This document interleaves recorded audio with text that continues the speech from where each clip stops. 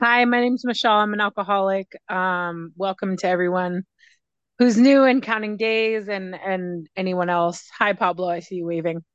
I always forget that this meeting is being recorded, so to anyone who's listening, hello as well. So I just started off with I have a sobriety date of June 16th, 2016. So I'm coming up on 7 years next week, which I'm really excited about and kind of nostalgic about. I just really love the reading that we did beforehand, just the more about alcoholism and how I had tried all these different methods to stop drinking and just couldn't stop drinking. And yeah, I hit a really, really, really low bottom before I got here and lost everything. I was homeless. I had lost custody of my first child and things were just really bad. And to kind of really fast forward to present day, like my life is completely different. And that doesn't say that I haven't had my struggles because I absolutely have had my struggles. And, when like I said, I first got in here, I didn't have custody of my oldest daughter who just graduated with honors last weekend. And my life is just completely different now. I was able to finish school. I am in an amazing relationship with my fiance, who we share a daughter with. And I mean, she's 15 months. So she's just so cute. And I get to be present in a way that I wasn't present with my first child. And, like I said, I just couldn't stop drinking. I would drink and drink and drink and drink. I'm also an addict. So there's a lot of drugs in my story. And I'm just so grateful that my life isn't that way anymore. And I really owe that to finding a relationship with my higher power and by doing the steps. And I've done the steps continuously. I'm back in the steps and my sponsor is like dragging me through the steps so slowly. It's making me so annoyed. But I'm going through the steps again and we're going really slowly, like literal line by line in the big book, like pulling me through each line. And it feels really tedious, but I'm also really grateful that I can go so slowly through the steps because I do remember the first time that I did them and it's so different each time I do them. So, 10 minutes is a short amount of time, but I just want to like speak to like the miracle of step 1, 2, and 3, especially because that's kind of where I'm sitting in my step work right now.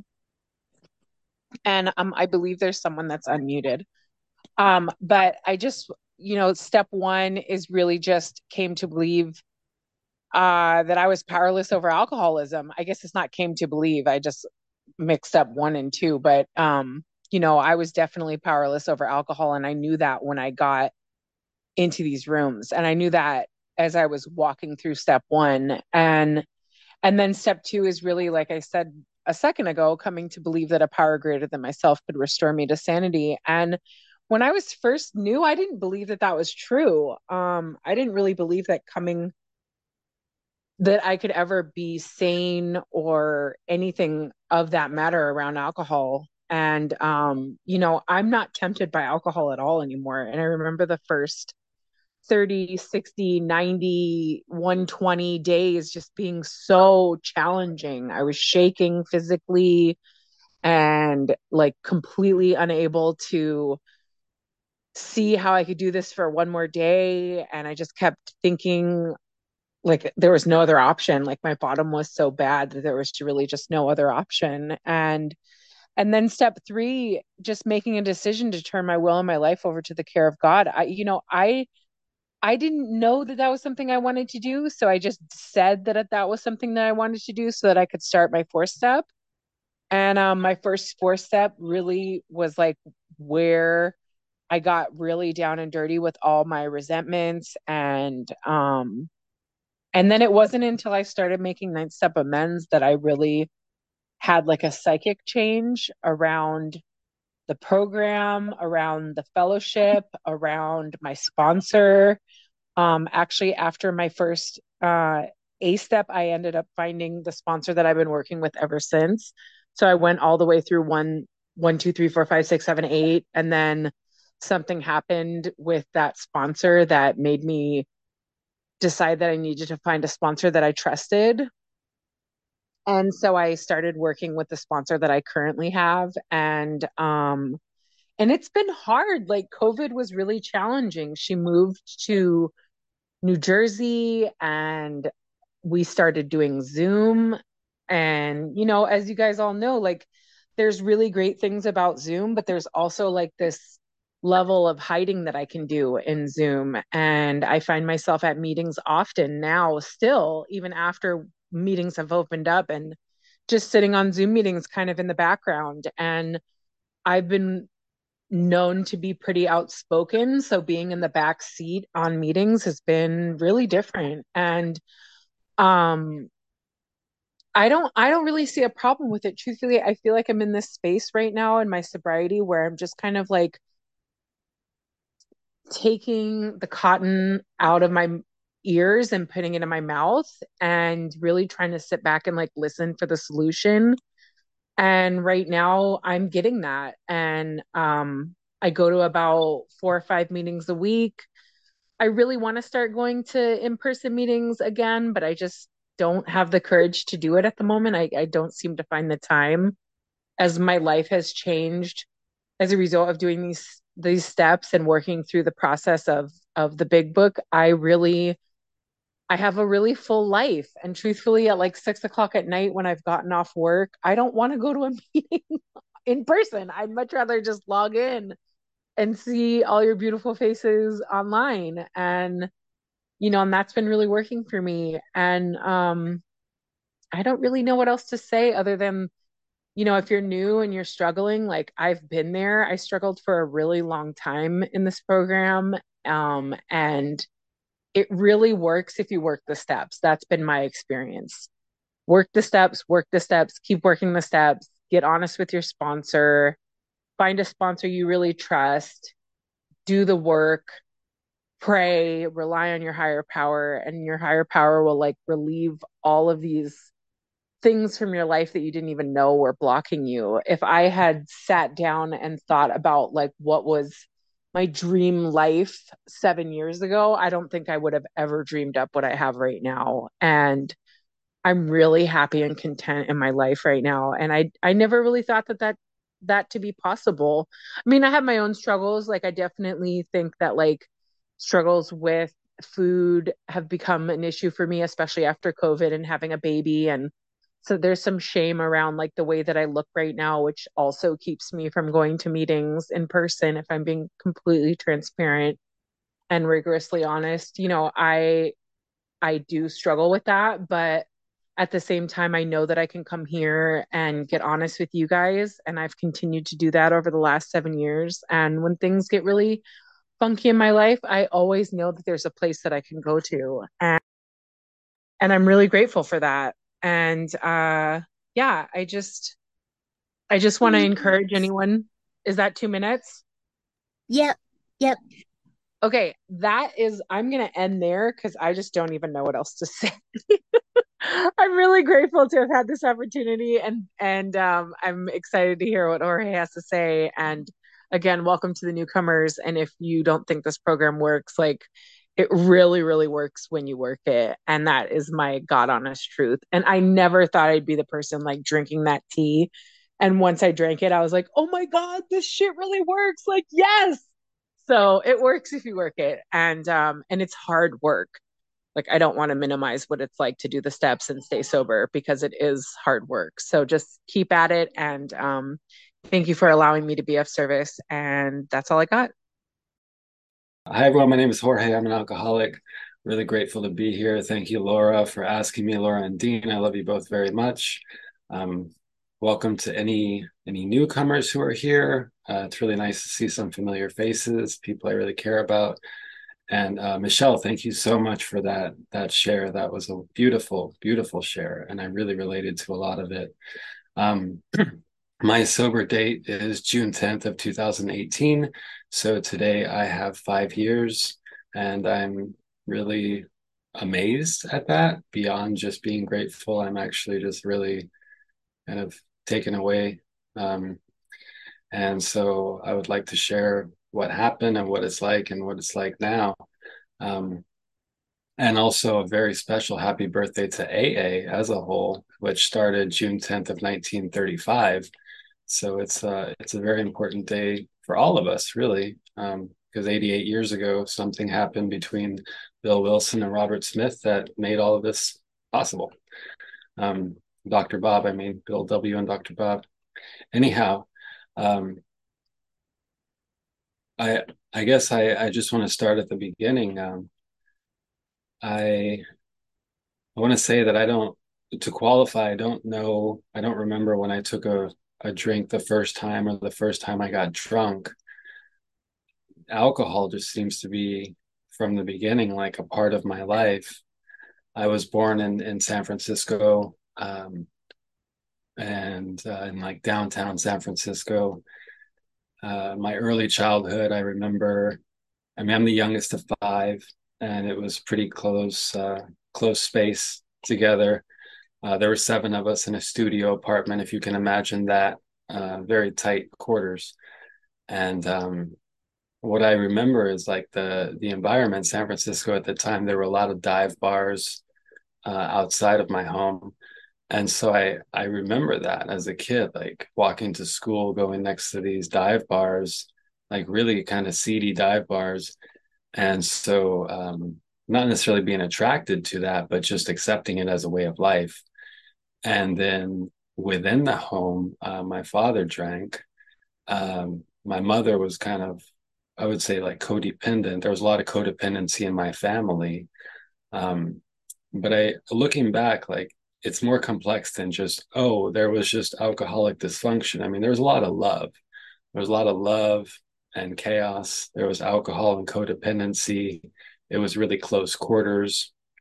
I have a very early memory of being sick. I was either 3 or 4, and my mother giving me like a shot of brandy. And, you know, it was just kind of like an old fashioned thing that people did. But I remember kind of looking up and seeing my siblings almost like hovering above me with smiles on their faces. And it was almost like a rite of passage. I don't know. It was like I associated basically alcohol with something good at an early age. I was like, wow, this is that conviviality. This is that harmony. This is that, okay, this is something kind of special. Um, but if I think back to my earliest drink, I mean, I was either 3 or 4 or something like that. Um, but in terms of family and like early, I'll share something. Growing up, I was taught a few things that later on kind of played an important part in my life. Specifically, I was taught early on to not ask, don't feel, don't tell, don't trust. And where there's a will, there's a way. And to explain, I was taught don't ask certain questions. Like, why does my father drink certain ways? Why are things the way they are? It's like, that's not important. Don't ask, don't worry about it. Don't feel certain emotions. For a man to feel vulnerable, to be sad, that's a weakness. Vulnerability equals weakness. I was taught that at an early age.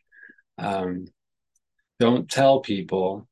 That was another one. Don't tell the outside world what's happening inside the family. What happens inside the family stays in the family. Um, and then don't trust. Stranger danger. Don't trust people on the street, or don't trust people. All of those were very basic, like survival skills, also that I can look back on. Like there was stranger danger. Downtown San Francisco in the 90s, are you kidding me? There were wolves everywhere. And so you really had to be careful, because I was walking alone from school at 8 years old, a latchkey kid. And so you definitely didn't trust people. Um, and not telling like family secrets to the outside, yeah, that makes sense. At the same time, as I'll share later, it made trusting people, being vulnerable, asking questions very difficult as an adult, because those seeds were planted very early. And then, of course, there was that kind of thought that where there is a will, there is a way. Self-sufficiency is enough. Self-knowledge, self-sufficiency will get me through. And if I have enough will, I will find a way. Um, and again, that made asking for help or looking for a solution outside of myself later on in life very difficult. I don't hold this against my family. I don't hold this against my parents. I really don't. And it's taken me time and working through accepting people as being people, not superheroes, not parents that I put on pedestals, just people who are complex and going through their own things and have their own histories to understand that this is like it is what it is and it was what it was. Um, but basically, that was kind of like early childhood.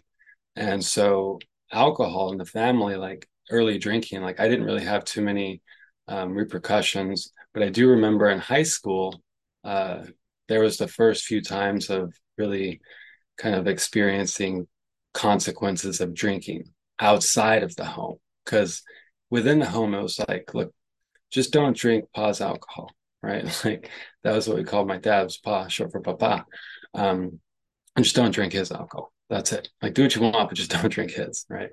Um, but I remember I was a part of like this nonprofit that helped high schoolers go travel outside the country during summers, and I got drunk, and I thought it would be fun to go to the office there, and I don't know, it was just one of those things. Like early on, I was like, oh well, maybe it would be fun to go do this drinking, and I got into a lot of trouble with that. And I just remember looking back, like I was 15 or 16, and that being like one of the first times where I can really think back on a consequence of my drinking, because I was almost kicked out of that.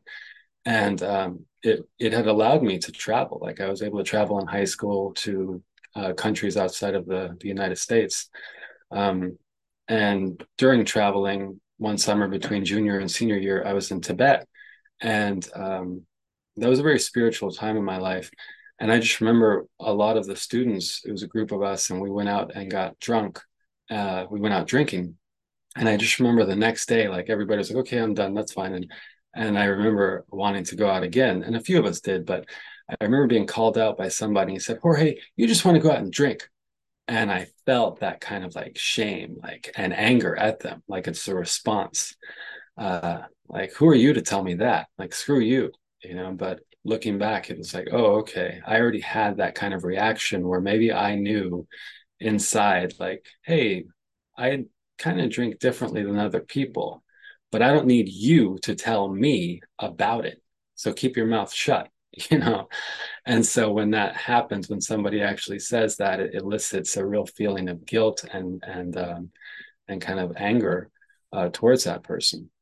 I mean, we kept going, and the trip continued. But I just remember feeling that, like that feeling, it created a response within me, and I must have been like 16. I was 16 years old. So I graduated high school and went to college. I went to UC Santa Cruz, and there was a lot of pot smoking there. But I think even early on, I can remember there was alcohol, and when I didn't drink like other people. My first drinking experience in college, I had alcohol poisoning, and I was good at bringing people together. But once they saw how I drank, I began to be ostracized from the groups that I helped to kind of bring together. It's pretty interesting looking back at that. I think as alcoholics, a lot of us are very charismatic and we have strong personalities. And our drinking, I know for myself, has a tendency to also kind of push me away from people or push people away from me, even though there's part of me that is attractive to people. And I think a lot of us go through that. I've noticed that, and hearing other people's stories definitely was my experience. And I almost dropped out of college. I can look back and see that my drinking, even though it wasn't constant at that time, it was a lot. Um, so long story short, I graduated college. I majored in theater arts, so I liked to act on stage. I like to perform. I don't as much. I don't anymore, but at the time I did a lot. And I moved to New York after college, and I wanted to act on Broadway. I ended up acting off Broadway, off Broadway. I was a part of a theater company, and it was great. It was a great time. 2008, 2009. Acting on stage was great, but I also felt like I wanted to. I needed to drink before. I thought that was okay to drink before a performance. And I remember again, like another person asking me, another actor went up to me. I remember this, came up after me, after a performance, came up to me and he said, Jorge, I'm just wondering, man, did you drink before the performance? Because we had this scene where we were face to face. It was a pretty intense scene. And so it's a tense scene and we're really close to each other. And to his credit, I mean, he was very professional about it. But I can only imagine looking back, like you're on stage with another actor and you're smelling alcohol while you're performing. Like that's kind of a shitty position, excuse my language, but that's an unfair position to put someone else in, to put someone else in that position from me, from my perspective. That was very selfish of me. And of course I denied it. I said, no, no, I didn't do that. That's not me. And he could read through the lines and he could read through my BS. But again, to his credit, he just said, okay, all right. So you're saying you didn't? I said, no. And I just remember that, that kind of denial. That's been kind of a, a common thread in a lot of my drinking, and the consequences is to deny it. Um, and so in New York, it worked out and then it didn't work out. And I moved to the Bay Area and I moved back to the Bay Area, to the East Bay. And basically, I've lived on and off in the East Bay since 2009. Um, and at the time, basically, I was working a few different jobs.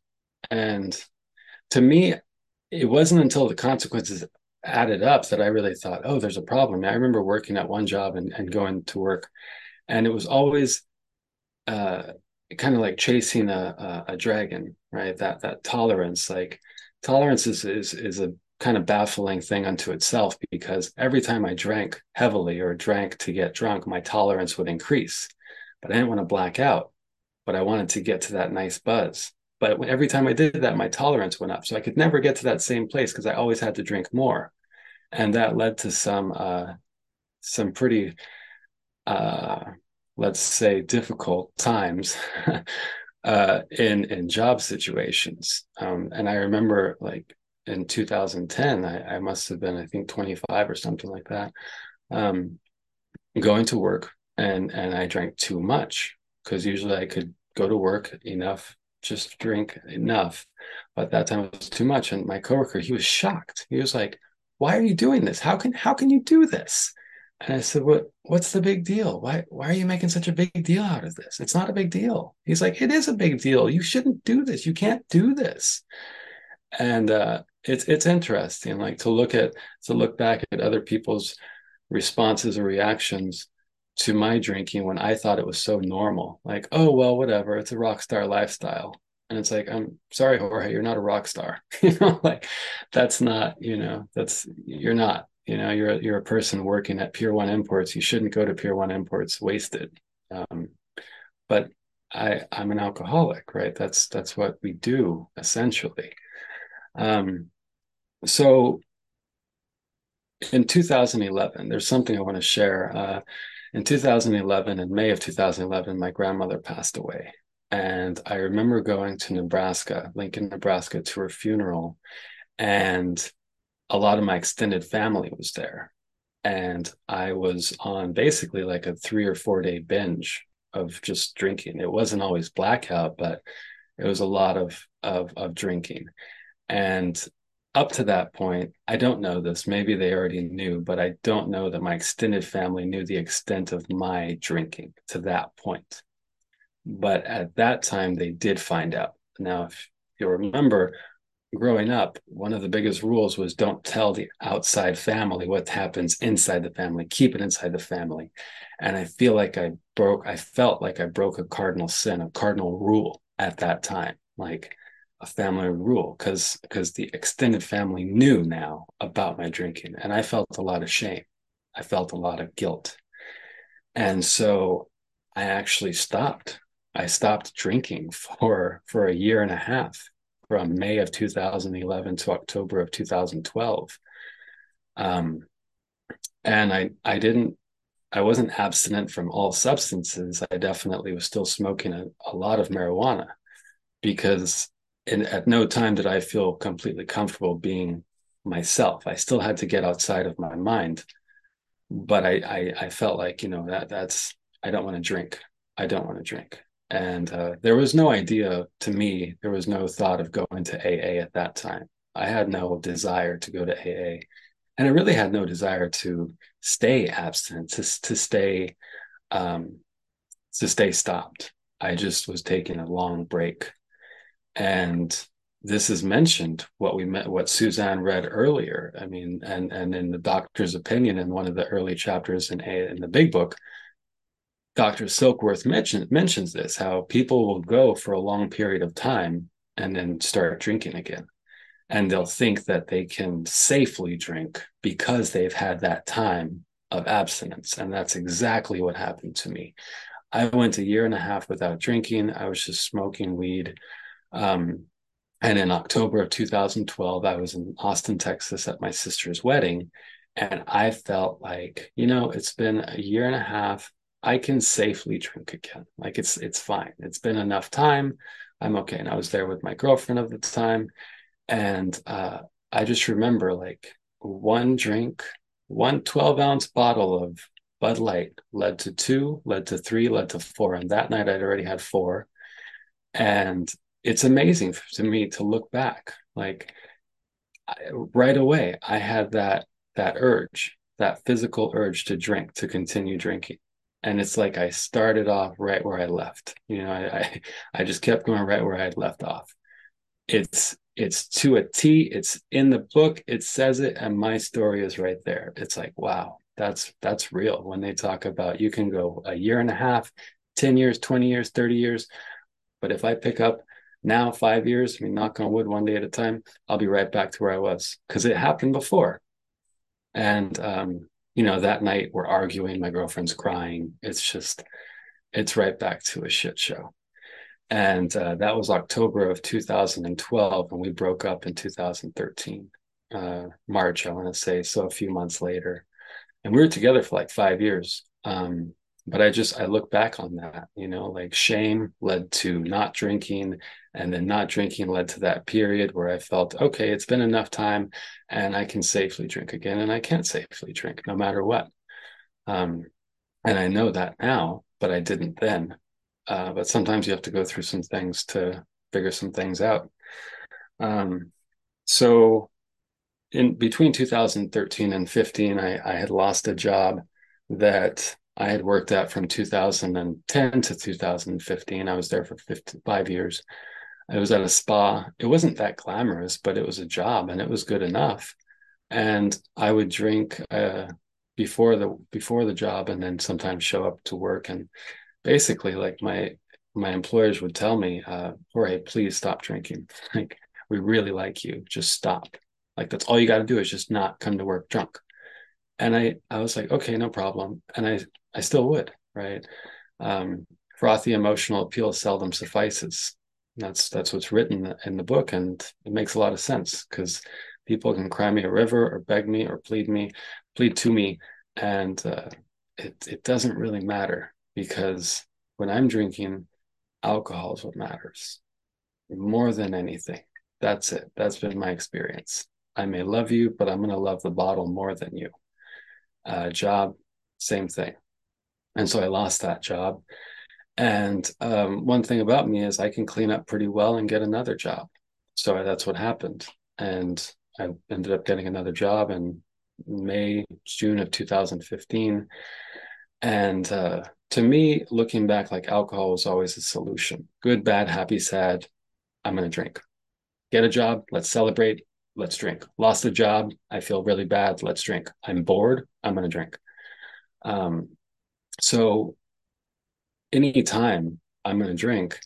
And when life presents difficult periods or something out of the ordinary, I'm most definitely going to drink. And so, as I'd mentioned, my father was an alcoholic, and he never admitted he was. And maybe it's not for me to say that he was, but he's passed away, rest in peace. So I mean, he drank like I did. Um, he just never admitted it. And that's okay. That's his choice. Um, and so in September of 2015, I got a call in the morning from my mother that my father had shot himself. And that is kind of like world-stopping moment for me.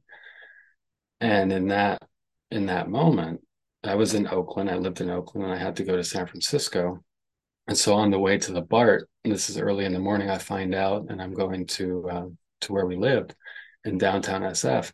And my immediate thought, like on the way to the BART, without really even thinking, I should say, is to go to the liquor store and get a pint of rum, like that. That's and put in my backpack to go home, not to drink it at that point, but just to have it because I know I'm going to need it.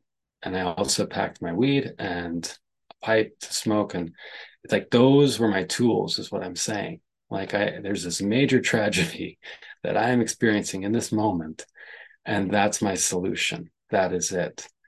And essentially, what happened is he shot himself, but he didn't actually die. And so we he was on life support, and we decided to take him off life support.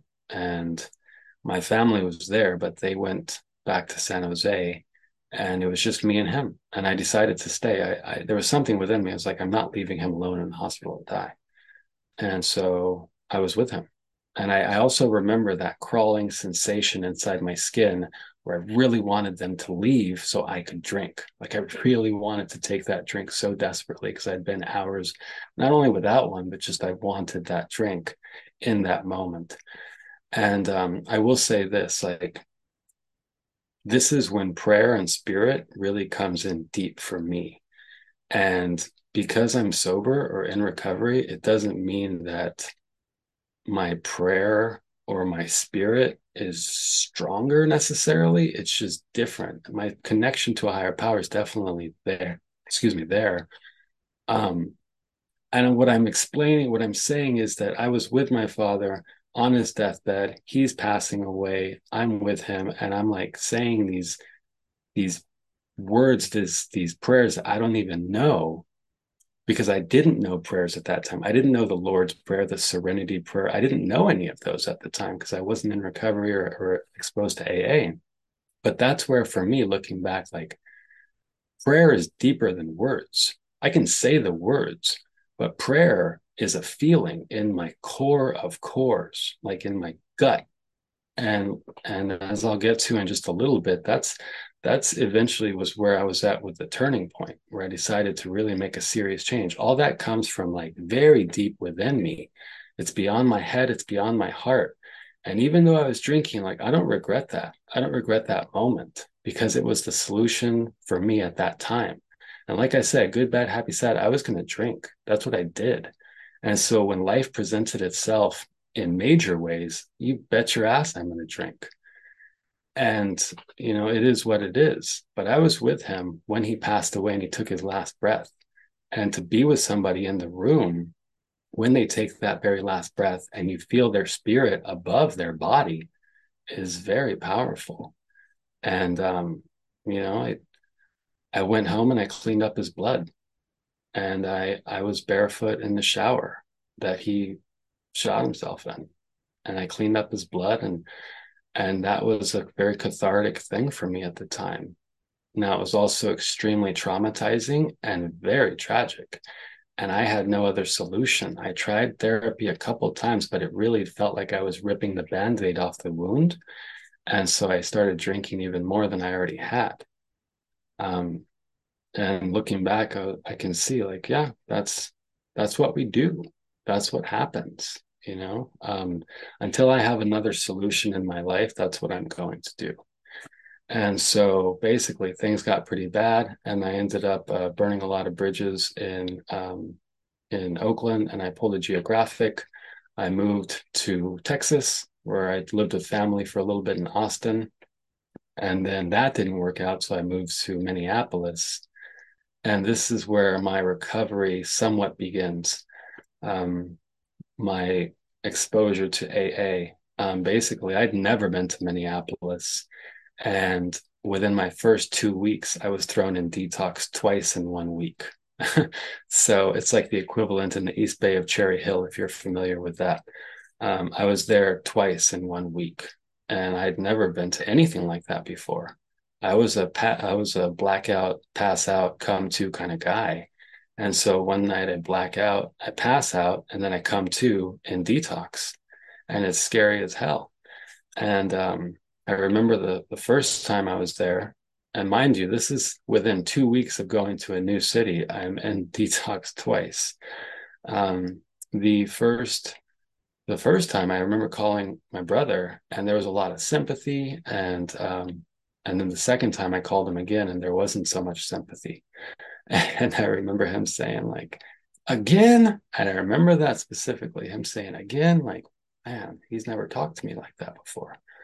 Um, and I remember I was lying on a cot and I was shaking and shivering and sweating all at the same time. If you've gone through it, if you've gone through the DTs, you know what it's like. If you haven't, I hope you never do, because it's really horrible. The alcoholic fever, the waves, it's very rough. And I'm going through that. And there's an announcement. And the announcement, and there's like 50 guys in this room because there's like 25 cots on one side, 25 on the other. It's a huge facility. It's kind of like prison or jail, really. And there's an announcement, and they say there's an AA meeting happening in the community room. We strongly encourage everyone to go. And of course, nobody goes. And at that point, AA was a joke to me. I'd kind of heard about it and I knew about it, but it was kind of like something you laugh at. I was like, oh, yeah, those people. I can point at those people because they have problems. I don't have a problem. I just drink and I have some consequences, but I'm not, that's them. But at that point, I'm telling you, like something happened. I don't quite know what it is, but a thought came into my head and it said, go. Just one word, two letters, that's it, go. And it's so weird because I really feel like it wasn't my thought. So that was very much like a spiritual experience for me. And I went to that meeting. And that's the first time I was 30 years old.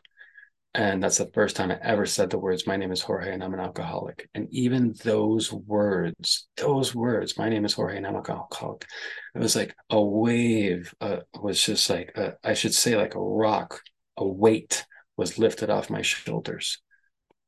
It's so crazy to think back because I've said that so many times since then, right? Hundreds of times now. But that really broke a barrier that was years, decades even in being built and reinforced and reinforced.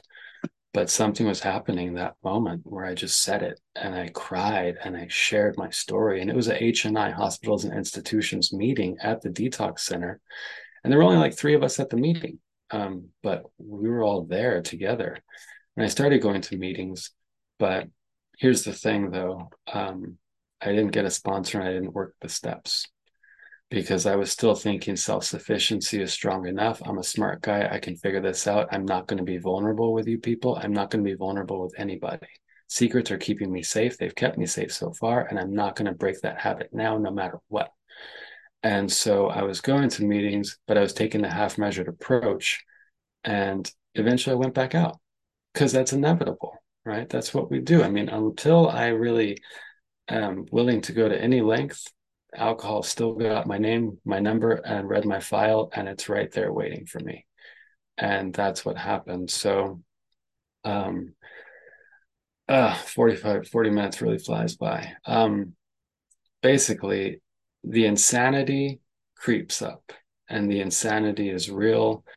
And in my case, in Minneapolis, there was a lot of hospital visits. I had my stomach pumped, I'd go to the bar afterwards, right? Like that's kind of that crazy lifestyle. And I still didn't think there was really a problem. And I stopped going to AA by that point. I had tried it and I thought, this isn't working. And I could talk a good game at the meetings, but I didn't know anything about the steps. I knew one, two, three, maybe. But if you asked me what the sixth step was, if you asked me what the 11th step was, I'd say, I'll figure it out later. That's what it was. Um, Long story short, I came back to the Bay Area in 2017, late 2017. I was crashing on the couch of a friend, and that relationship was a buddy of mine, and I definitely that did not work out. Um, and so in 2000, in like April of 2018, around March, April, I've been working at the ferry building in the city. it was a good job. And again, I drank that one away. And one thing that happens to me is alcohol really affects my mental health and my well-being. It's substance-induced depression that I experience, and I can look back and see that. I haven't really had serious depression at all in 5 years. But when I drink heavily, there is something that happens where I've had periods in my life where I go through very serious depression, dare I say, suicidal depression. And it could be genetic, absolutely. Oh, thank you. I see that. But what basically happened was I had very serious suicidal thoughts in May of 2018. I was going to end my life. I even called certain family members and said goodbye. And then I decided I didn't want to jump off the bridge. I was going to jump off the Golden Gate Bridge. I didn't want to do that. I did not want to do that. But I also didn't really quite know how to live. I didn't want to die, but I didn't know how to live. But I knew that there was a solution out there. And that unmanageability that is talked about in step one, it's real. And for me, it is progressive just as much as alcohol is progressive. And so the unmanageability over my life, I can look back and be like, wow, that really sped up. I went from having a job for 5 years to having a job for months to having a job for weeks to having a job for days. And by the end, I couldn't even keep a job for a few days. And I had asked my family to bail me out, to give me rent money, and they said no. They said, we love you, Jorge. We will support you emotionally, spiritually, but we can't support you financially because we're afraid you're going to drink it up. And so in that moment, my back was against the wall like never before. Now we're talking, this is very early June. I've got June paid, but I can't afford July of 2018 rent. And so I'm really at that turning point where I'm like, okay, I mean, this is it. Like, I'm either going to keep on drinking and be homeless on the streets of Oakland, living in Tent City, and I don't own a tent, or I'm going to go back to AA and I'm going to actually work it. And so on June 9th, I mean, I had like my last drink. That was it. I knew, like, drinking that bottle of wine, like I felt something within me. And maybe it was that same place I talked about earlier, where it's like deep in my core, my being. Um, and I think in that moment, I was really admitting to my innermost self that I was an alcoholic, like we read about earlier. And that was really it. So on June 10th, I went to an AA meeting, and I went to, I didn't really stop. I mean, I gave it my all. And so unfortunately, I'm running out of time a lot. I know, Laura, I'm running out, but I do want to share quickly on some things that I've learned and since that day. And basically, like, I went to 200 meetings in 90 days. I mean, I was like, people said go to 90 meetings in 90 days. I had nothing else to do. Recovery became a full-time job. I checked into treatment because treatment was going to offer housing for me. And I went to treatment in July. I got a temporary sponsor. And what I liked, one thing that Michelle said earlier that I related to was like, I didn't really feel comfortable with that temporary sponsor, but I did hear somebody speak and I absolutely related to what he said.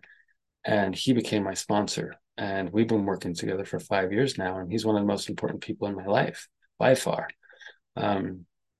And going to treatment was incredibly powerful for me. That's where I learned about cognitive behavioral therapy, how my thoughts affect my feelings and my behavior. They're all connected, and feelings aren't facts. I can feel something and it may not be true. Working the steps. The steps are really the key. For me, steps 1, 2, and 3, to really make it concise, it's like, I can't, God can, I will let God, you know. And that's basically it. I mean, in step 3, it says, made a decision to turn our will and our lives over to the care of God as we understood him. And I have a caring God. That's one thing that I firmly believe in. I am not going to be struck down by my God.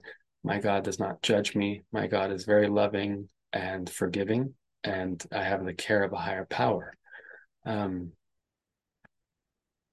don't have enough time, unfortunately, to get into the steps, but I will say this.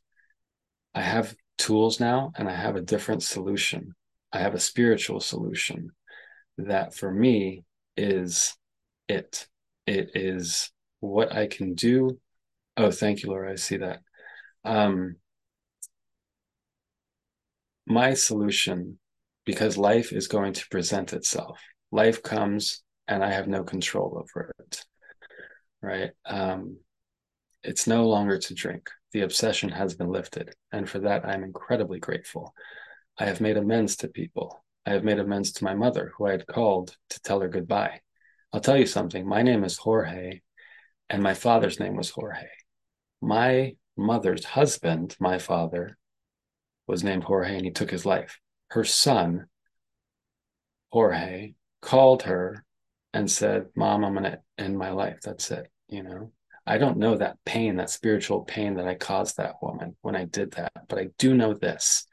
I made amends to her. And that's one of the most powerful moments of my life, is making amends for that, especially in our relationship. And now what it's like, I can just say that things are different. The fog begins to clear up. It begins to clear up after 90 days, 30 days, 90 days, a year, 2 years. And at 5 years, now I can look back and see some things and maybe approach and respond to life a little differently than I did. Things get better. I have a pink cloud, they get worse. The rain cloud comes. Sometimes the pink cloud and the rain cloud are existing at the same time. And that's okay, because I have tools to deal with life now. Like I said, I have a sponsor, I have sponsees, I have people who I can call. I have prayer and meditation. They're so powerful for me. I will say this and wrap it up. I come from a line of drinkers. My grandfather, um, my father took his life, as I've mentioned. I had serious thoughts about that. And now I feel like I am in a chain of recovery. I have a sponsor, I have sponsees, my sponsees have sponsees. And so I become like, I one day at a time, one moment at a time, break that chain of alcoholism, break that pattern, and begin recovery. And that's a gift. I mean, that's a miracle, really. And it's something that I don't take lightly. Um, and I try to give back to the best of my ability. And I'm so grateful for that, because honestly, at 32 years old, 5 years ago when I got sober, I really didn't know what was going to happen. But I knew that I needed to do something, or else things were going to get worse really fast. And they've gotten better, I'll say. They're different. And I'm really humbled, and I'm really grateful. And I've met some of the most amazing and strong people I've ever met, and they call themselves alcoholics, and they're in Alcoholics Anonymous. And I am so grateful to be a part of Alcoholics Anonymous, and most of all, to be given a second chance at a first class life. So thank you for letting me share, and I'm really grateful to be here.